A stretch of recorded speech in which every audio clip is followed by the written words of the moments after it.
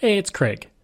I just wanted to let you know that you can listen to Canadian History X early and ad-free on Amazon Music, included with Prime. Greetings and welcome to another episode of Canadian History X. If you enjoy the podcast, please consider giving it a rating and review. You can support the podcast at Patreon at patreon.com/Bairdo. That's Bairdo. Today, southern Alberta is ranching country. It's where you see acres and acres of farmland devoted to cows and other livestock. Go back a century, though, and it was just wide open land. It was the land that a man by the name of John Ware would come and forge his legend to. Ware was born into slavery on a plantation near Georgetown, South Carolina in 1845.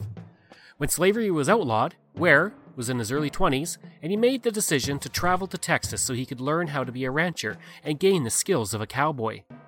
Thanks to his tall and muscular frame, he was hired to work his way up to Canada, driving cattle from Texas to Montana, and then further on to what would one day be Alberta. That would make him one of the first black men to come to Alberta when he helped drive the herd of 3,000 cattle into the province. Of course, just like today, there was racism, and Ware was given the toughest horse to ride and the most difficult tasks. His ability to do the challenge with success and humor quickly earned him the respect of the other men, though. His move into Alberta came thanks to Tom Lynch in southern Idaho in 1882. Lynch had recently purchased 3,000 head of cattle, and he was looking for men to drive them up to his ranch. The drive began in May and ended in September at the Bar U Ranch. Ware began to work at this legendary ranch before he decided to start his own near the Red Deer River several years later. Now, the exploits of Ware border on the tales of Paul Bunyan. It was said he could walk on the backs of a herd of cattle, stop a steer head-on, and wrestle it to the ground, as well as lift small cows himself. It did not take him long to earn the respect of everyone who worked with him, but his nickname sadly reflected the times, and it was a nickname I won't repeat here. In May of 1885, the McLeod Gazette out of Fort McLeod would state, "John is not only one of the best-natured and most obliging fellows in the country, but he is one of the shrewdest cowmen, and the man is considerable lucky who has him to look after his interest. The horse is not running on the prairie which John cannot ride." In one story about Ware, it was related there was a horse that would not allow a cowboy to ride it. Ware got on the horse and stayed on the back of the horse as it bucked and bucked until it fell over a cliff into the river. According to the legend, which appears in Adventurous Albertans, Ware appeared in the water downstream as the cowboys looked on, and as he came out of the water, they saw he was still sitting on the horse. He stayed on the horse as it bucked until they were both bone dry. The glowing description of Ware was written during a huge roundup that consisted of 100 riders, 500 horses, and 15 chuck wagons. Also on the roundup was Edward Hills, who was an English gentleman that wrote back to England stating of Ware, "the best rough rider of the Northwest," while also praising his personal kindness. On May 25th of 1885, Ware registered his brand as 9999, which would eventually be 999 in 1898. In 1892, he would marry Mildred Lewis, daughter of a black homesteader in the area. They were married in the First Baptist Church of Calgary, and the Calgary Tribune at the time reported its heartfelt congratulations, noting that probably no man in the district has a greater number of warm personal friends than the groom.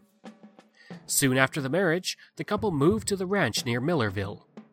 By 1900, at the age of 55, he and his wife had 5 children at the ranch, and they made the decision to move to the Calgary area in the area of Dutchess. Ware brought 300 cattle with him, and apparently, as logs came down the river, he would lasso the logs and haul them ashore. When he was able to get enough logs, he built the house. Now this may seem far-fetched, but there's actually a picture of this in the Dutchess Local History book. The logs were apparently from an aborted log boom owned by the Eau Claire Lumber Company upstream, and his wife and children would live in Calgary while he built their new home.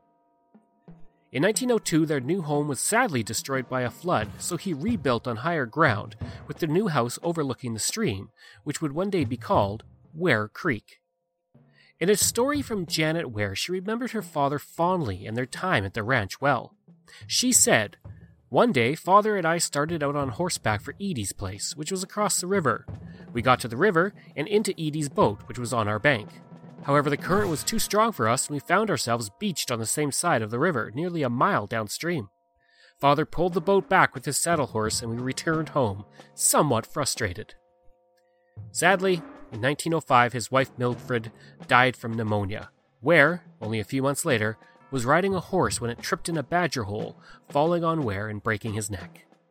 The funeral for Ware was one of the largest ever for the early years of Calgary. Janet Ware would say in her recollections, 1905 was a very sad year for me, as both mother and father passed. Mother died in the Holy Cross Hospital in Calgary from pneumonia. Father died on the ranch.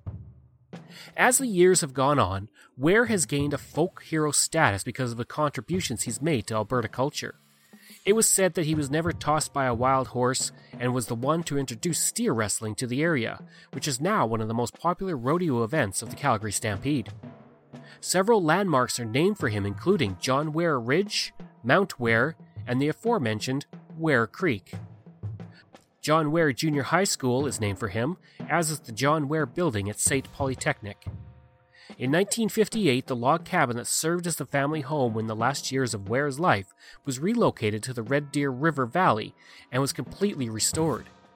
One interesting story, as related by Janet Ware, was that when they moved the house in 1954 to its new location, they found Mildred's long-lost wedding ring under the floorboards of the cabin. As for John Ware's children, none that lived to adulthood would have children, and his daughter Nettie would die in Vulcan, Alberta in 1989. In its description of John Ware for a 2012 postage stamp, Canada Post would say, "With his great stature, abilities, and sense of adventure, Ware had all the makings of a folk hero. Skilled with the lariat, he pioneered steer wrestling and won his first competition at the Calgary Summer Fair of 1893, setting a precedent for what would become a highlight of the Calgary Stampede." Despite his humble beginnings as a slave, Ware would gain the respect and admiration of those who knew and worked with him, thanks to his hard work, good nature, and love of the ranching lifestyle. As was stated in Calgary, a not-too-solemn look at Calgary's first 100 years, he became a good family man, a good neighbor, and a great cowboy rider. He's been called the greatest rider of all time. He was wrestling steers before the idea ever occurred to anyone else. Now, it may seem odd to us now, but in 1905, those around him, like Leroy Kelly, said following his death that he was a white man, which at the time was considered a compliment. I would prefer to say that he was a legend of the Canadian ranching frontier. Information for this piece comes from Wikipedia, CBC, biographies.ca, Past and Present, People, Places, and Events of Calgary, Adventurous People, Brooks, Between the Red Deer and Bow, The Rangemen, and Duchess and District Memories. I hope you enjoyed this episode of the podcast, and if you did, again, please give a rating and review.